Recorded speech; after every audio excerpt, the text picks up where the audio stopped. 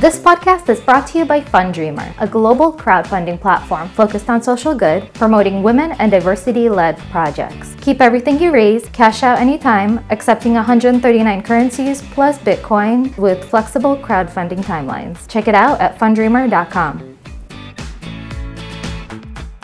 So I'm here with Esther Koo, who's a comedian. She's appeared on Last Comic Standing, MTV's Girl Code, Wilding Out. She's often referred to as the Asian Sarah Silverman, and she also has a really great podcast called Koo and the Gang that you should go and download right now because it's really funny, and she interviews a lot of comedians. She's going to be on the podcast today talking about comedy, women, funding, and diversity, and probably anything else that's going to come up as it comes up.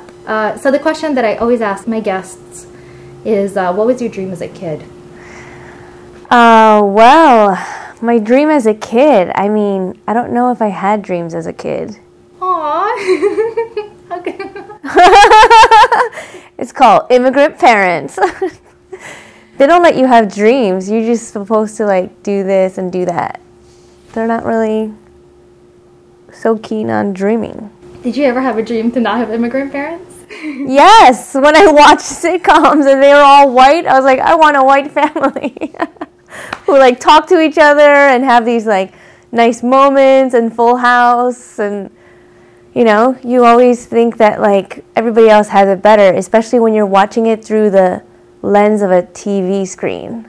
So I'm an immigrant too, right? I grew up in Moscow and I moved here when I was 10. Yeah, but I look more like an immigrant than you do, even though I was born here. It's true, but like I moved here when I was 10, and then I have like a single mom and a grandma, so my life is also different from American life, right? Automatically. Yeah, I think it's interesting what you have as a dream and what your background is and what contributes to your dreams and what you're allowed to envision for yourself, right? Because it depends on like what you allow yourself to dream. When I was a kid, I wanted to be an anthropologist or I wanted to be an archaeologist. And my mom and grandma were like, please do not be an archaeologist. You're going to spend your whole entire life digging in some dirt. You're not going to find anything. Like, you're really creative. Let's just have you reading books and drawing. Just go be creative, which was really great because they supported my creativities. You know, I wasn't allowed to do anything besides be a kid, which in retrospect, I'm so grateful for. Yeah, you're so lucky. I had to be a mother when I was a kid. That's probably the reason why I don't have kids right now, because I was allowed to just read a lot of books and be creative and express myself. I think that's what made me an entrepreneur, just being allowed to explore. But what did you want to do as a little kid? Well, I mean, I grew up in a super strict religious organization. So my dream as a kid was to save the world from eternal damnation. Can we talk about that, please? Yeah, sure. Like the church that I grew up in, they put this burden on you. Like you have to save your classmates from hell, basically, by bringing them to Bible study and to Jesus and to salvation and the truth and all that. So, wow. Yeah. So you were on a mission to save the world. Well, to save Jesus' lost souls, I guess. You know, to redirect people to a life of serving God. How many souls did you save? I don't even know if I even saved half a soul. I mean, I brought people to like Bible study and stuff, but it's hard to get them to stay because they did some weird stuff. They didn't want to stay for Jesus? No, I mean, like you lure them in with food and then you're like, surprise, Jesus is here, you know? So you lure them in with friendship and like camaraderie, you know? Jesus is really hot. He's sexy. He's got those abs. Well, those are just pictures. In real life, Jesus was actually a slob. Was he? He was a little overweight. You think? So this got into like religious territory for a while. So let's bring this back into the comedy experience. You were on the Last Comic Standing. What advice do you have for people who want to get into comedy? Well, you know, it's funny because people think that you just get a manager and like, I need to get a manager and then I could do stand-up comedy. It's like, no, you have to do stand-up and then get a manager, right? Right. But there are a lot of people who want to do comedy. Actually, every year, all these like comedy classes, they're filled. There's people who just want to do it just to like get their speaking chops up, you know? But people, the way to do it is to just constantly go out every night and do comedy shows. Right, you have to get out there. to be at the comedy clubs, in the bars, in the restaurants that do comedy shows. It's to just constantly get out there. Well, it's like the Beatles. The Beatles just worked their butts off. That's how they got really good. They were paid in booze and like women, so they just played all the little tiny English clubs, and that's what made them good. And then eventually they were able to step into a global stage. Like, you don't just get up on a stage and are great. That rarely Yeah, happens. you do like the small tiny rooms all over the place. Yeah, and you build up an audience. And you travel everywhere. And I remember like my first few roommates, like I think they hated that I did comedy because I wouldn't be like home in the evening to like watch TV with. You know, like when you're living with just one other girl, like they don't like it when you do comedy. I don't think anybody likes it when you do stuff. I think people become very resentful if you're doing stuff. So I don't think it's just comedy. I think it's like if you have other things that you're working on and you're focused, it makes other people feel bad because they're not doing enough. So it makes them resent you in a weird way.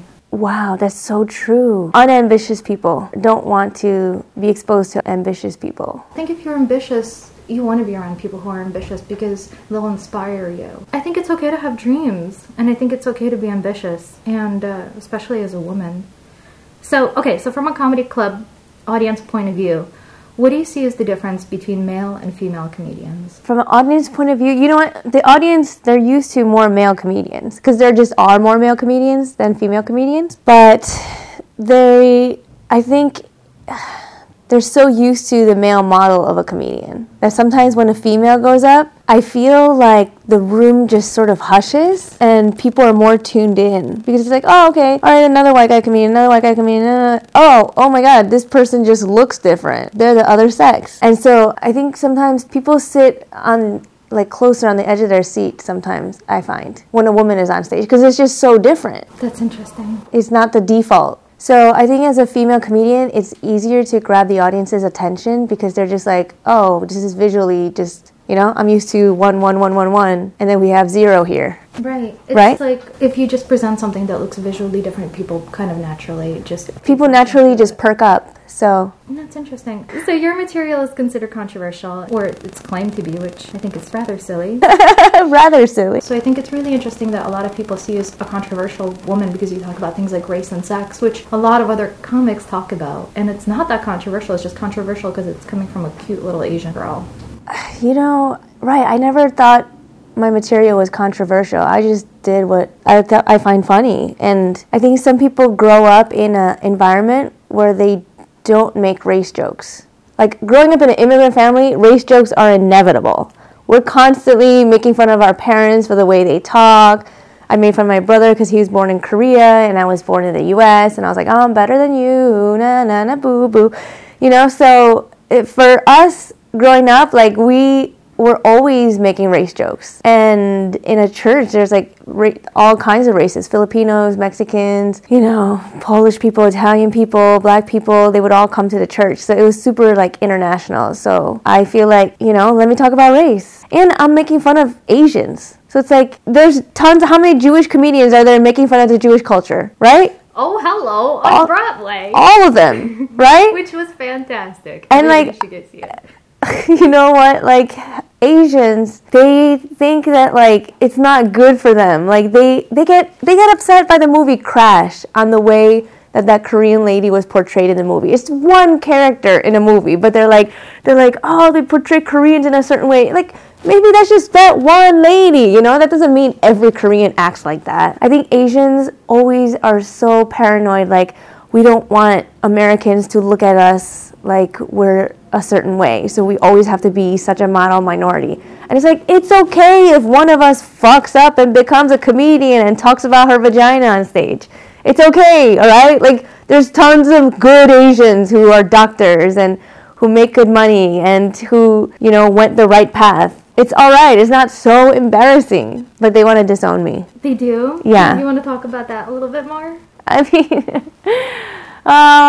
mean, sure. Why not? I mean, do you really think they want to disown you? Do you have a large Asian following, actually, as an Asian? No, I don't have a big Asian following. I don't. The Asians who follow me are more like the punk rock Asians who have sort of like, you know, denounced their parents' heritage like I have.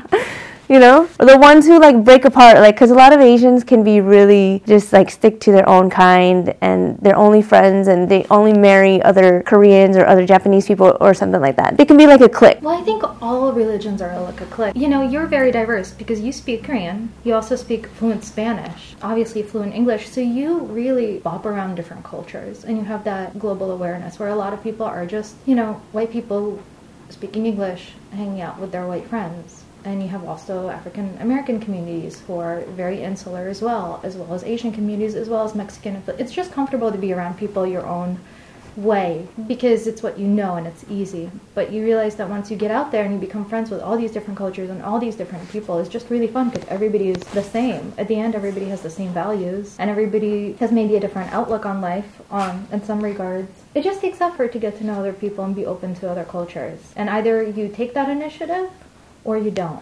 Well, I think it has to do a lot with people's childhoods also.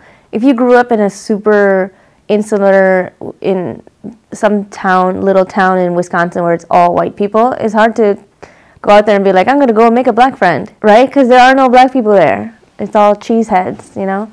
So I think I grew up in a super, like, diverse way because we just recruited everybody in the church. Although they would give you more points if you were like North American, like blonde hair, blue eyes. Oh my God. Yeah, like you would get more points than if you brought like a Mexican or a Filipino to the church. So that's so messed up. Was there like a star system, like a chart where you get like a golden star? That's so messed up, Ko. I mean, there were charts for like how many books in the Bible you read, but that chart existed in our heads. Yeah, definitely. So how did you leave the church? Well, you know how I left is I was 17 years old, and when you're a 17-year-old girl, you don't like anybody telling you what to wear, right? Anybody who tells you what to wear is the enemy.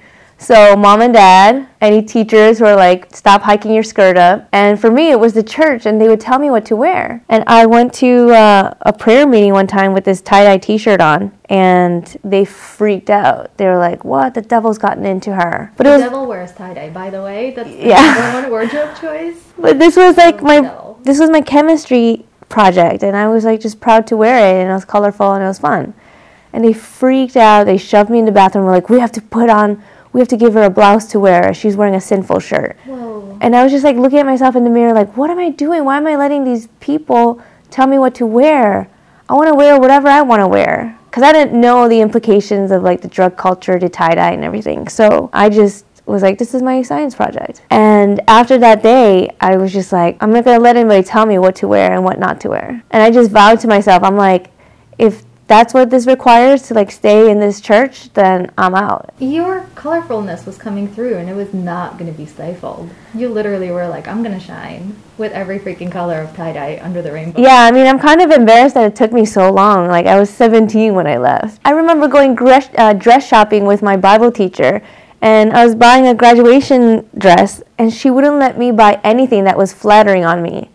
If I put it on and we were in the dressing room, and it like showed off my hips or something, she'd be like, no, like, because you're supposed to like cover up your body and not try to like tempt boys into liking you. When you're in your 20s, it's just constant bombarding. It's just constant bombarding, walking down the street in the morning, being in the grocery store. And then guys will get mad that like we didn't respond or we're not really like into them, but they gotta understand that like we get hit up so much. You get hit up so much. And wait, you got that crazy text message that we were talking about yesterday, which was hilarious, which is a prime example of men hitting on us and us turning them down in a nice way. Oh, I'm not nice about it. I enjoy being not nice about it. Oh my God, that text message yesterday was hilarious. You were reading it out loud, and I was on the floor laughing because it was ridiculous. Yeah, no, this comedian was texting me. He was like, hi, how are you? And I'm like, okay, is there something you want? Like, are you know, like, I don't have time to be frivolously texting like this just to check up. And he started going off, like, you're being a cunt, and you're such a bitch, and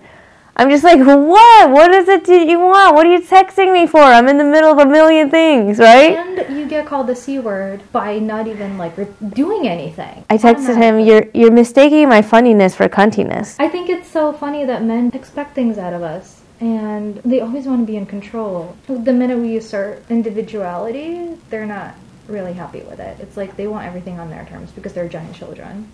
and it's never a compromise. It's like, you text me now, you come over now. And they never buy enough groceries. Like when I go grocery shopping, I spend like $300 and I buy food for the whole week and I plan meals and I have fruit and beverages and everything, right? I'm thorough.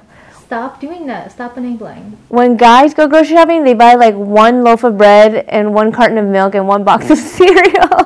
So you start buying 1 carton of milk. You start doing that and see what they do. Because you know what? You're enabling them to like keep on creating the same behavior over and over and over again. And I think as women, we are enablers in a weird way. We like, if you treat us a little shitty, we might let you treat us a little shitty because it already happened once and we like you enough to just like look the other way and go, okay, well, maybe this won't happen again. And like, so it sets up behavior patterns which you should not acknowledge. I didn't know this was turning into a therapy session for me. Oh, how much do I owe you, Dr. Yulia? No, this is a therapy session for me because I'm talking about this and I'm figuring this out for myself because I think I'm myself an enabler in a lot of different, friendships, relationships, work things. There's a lot of stuff like that. But let's talk about diversity again. So you cross over many cultures. Right, you speak English, Korean, Spanish. You just did a show at the Friars Club the other day, and then you sold out the Apollo Theater the next night. What's the difference between an urban comedian and like a suburban comedian? Let's just call them suburban comedians. Suburban comedians, including, Jerry Seinfeld, Louis C.K., Amy Schumer. Why don't most actors cross over? Why aren't there actors who kind of like are in between? Like, you're an in-between actor, right? You go from both worlds. Well, I go to both worlds because I think the urban comedy scene, the audiences are just lit. Yes, they are, aren't they? Yeah, like it's just the energy is just so much higher. They actually feel things. Whereas you do the mainstream comedy circuit, and like they're nice and yeah, they give you applause and stuff, but they're not like howling, laughing, like dying, keeling over their chairs laughing, Yes. So that's why I like oscillating between both of them. It's fun, right? I like hanging out with people who enjoy themselves. You gotta have fun in life. A lot of people don't let themselves have fun. So, do you think that comedy can bring people together and create a better world? I think comedy definitely helps people take a break from reality, like when you're constantly seeing all the bad news of who got killed and who got shot on the news, like comedy helps lessen that. This constant bombardment. Now we see news everywhere, like on Facebook, on Twitter, on any app you go, you're bound to see a headline, 394 killed and this and that. And so it's just a constant bombardment of like negative information that it's really hard to take in all that, and to say, holy shit, like, what the fuck? This world seems like it's like coming to an end sometimes when you just are focused on the news. And I think comedy lets people take a break from that reality and lets us laugh and enjoy, stuff that we can all relate to. They should be paying us more is what I'm basically saying, more than journalists. Well, journalists don't make that much money to begin with. We're journalists. We don't invest enough in the education of our society, so we don't invest in the things that actually do good. Most of our taxes go to war. I mean, frankly, if we start looking at it that way. I want to talk a little bit more about funding. I'm not even sure how to phrase this question, but when it comes to funding, Amy Schumer just made the top 5 comedian list. I think it's the top 5, right? First female, yes, as a woman. I think she just made 17 million. The top is Kevin Hart. I think he tops it at like 87 mil. And Jerry Seinfeld is somewhere in between. What do you think it's like to get funding as a woman, for shows and everything like that? How do you get to Amy Schumer level? Well, you should be asking her that. That's true, right? Oh, that's a good I'm still on this level. I guess you're just constantly having to invest in yourself, constantly meeting people, constantly introducing yourself to people and not being shy. I'm writing all these jokes and I'm performing nonstop, bam, bam, bam, bam, bam, bam, bam. And then you forget about the business side. And if you just look at some comedians who are so talented, like if they had just like a little bit more business sense, they would be killing it, right? Right. It's so true because it's a fine line between creating content and getting the content out there. It's like you need a promotional company. You need somebody else doing it for you because you should be focusing on your craft and just producing your craft, and then somebody should be helping you just pump it out there like a really good manager. What advice do you have for using technology to propel your brand? I guess just not be afraid of technology. Like whenever something new comes out, I check it out and see like, okay, well, all right, there's Snapchat out. And I like Snapchat and it's fun and it's fun to do the filters, but for me, I like Periscope better because it allows you to be on for more than 9 seconds. And if I'm going to communicate with my followers, then I'd rather do it in long form and be like, hey, what's up? And be able to sit there for 10 minutes and talk to them and give them an update or teach them how to make a key lime pie or whatever, write a new song with them. You use technology a lot to get your comedy out there. Like, what advice do you have for people who are building a brand? I think just utilizing all the stuff that's out there now. It's incredible what we have at our fingertips. And just to like play around with cameras and not be afraid of like getting in front of the camera. Because at first I was telling you how I went to China and I was like, I went to China and did a show a couple years ago. I never even took video footage of me there. What was I thinking, right? But I also just was like scared to get in front of the camera and start talking. And now with Periscope, I've been Periscoping for a while now. And it's just natural to me now with lots of practice. So I think at first everybody's awkward on live video and it takes them getting used to because you're like, they can see everything I'm doing. In the end, it's about creating human connections. I'm actually kind of nervous doing this podcast, putting myself out there and doing all the stuff that I'm doing, but it's kind of my mission in life and this is what I was born to do and this is what I'm good at. This is actually what I'm enjoying. Once you find something that you love, the love will overcome the fear, whatever fear you might have, because you have a passion for it. And you just get better at it. So, what is your wildest dream? Start a sexual revolution. Do you want to teach people how to be better lovers? Well, I talk about masturbation and sex and role-playing and having sex on stage very openly. Mm-hmm. So I've just always, since I grew up so repressed, I just want to, just make it so not taboo. Like, why does it have to be so taboo? Like, there's tons of guys who go up on stage and tell dick jokes. The minute a female does it, all the guys are like, well, that's all they do is jokes about their vagina. It's like, you guys have been doing jokes about your dicks for centuries. And that's our correlating body part to your penis, so. And those parts are really funny. Yeah, it's funny to talk about it and to be, so open about it. Because there's tons of stuff about vaginas that the world has yet to still learn about. This is really controversial to bring back to religion. You know that the Virgin Mary is supposed to look like the vagina? She represents the Holy Divine, which is the Divine Feminine. So apparently it goes back to the pagan days and stuff like that. But if you look at her, she's got like a little hood and she has a little shroud and she looks like labia. She looks like a vagina. Yeah, but she's glorious, literally. Like, our vaginas are the pathway to life. Does she wear pink? I always saw her in white. She should wear pink or purple. But back to the sexual revolution, like, what is your dream? Well, my dream is... That's such a tough question. Isn't it? Yes. But you know what? It's good to visualize it, and it's good to not overthink it and just spit out whatever is at the top of your head. My acting teacher is really great. I have like a few. And she used to be a New York City detective, and she used to say every time you say you don't know, that's a total lie. You have to say the first thing that's at the top of your head because that's the truth. You always know. You just don't want to admit it sometimes. Yeah, sometimes it's embarrassing to admit to people publicly what your dream is. Right? Yeah. But the more people you tell, the better it will be for you. And the more people will support it because they might have the same dream. Because when I got laid off from my day job, I used to sell pens. And when I got laid off, I wrote a letter to all of my customers. And I wrote, sadly, I'm being laid off and I'm going to move to New York to pursue my dream of being a comedian. And, I didn't have to write that in there. I could have just said, the company's moving in a different direction. They're getting rid of their sales force. You have to order from the catalog now. But I decided to put that in there as my way of announcing to the world that I'm going to be a comedian. And I think that just helped me get my subconscious mind in order to go after what I wanted to go after.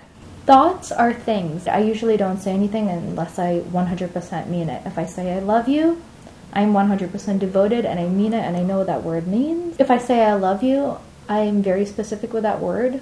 You got that from that book. I did. I love that book. I actually want everyone to read it. That's the #1 book. I think that book has changed my life. The 4 Agreements by Don Miguel Ruiz, and I give it out to all my best friends. And it has the 4 agreements, which are really simple, which is #1, be impeccable with your word. #2, don't take anything personally.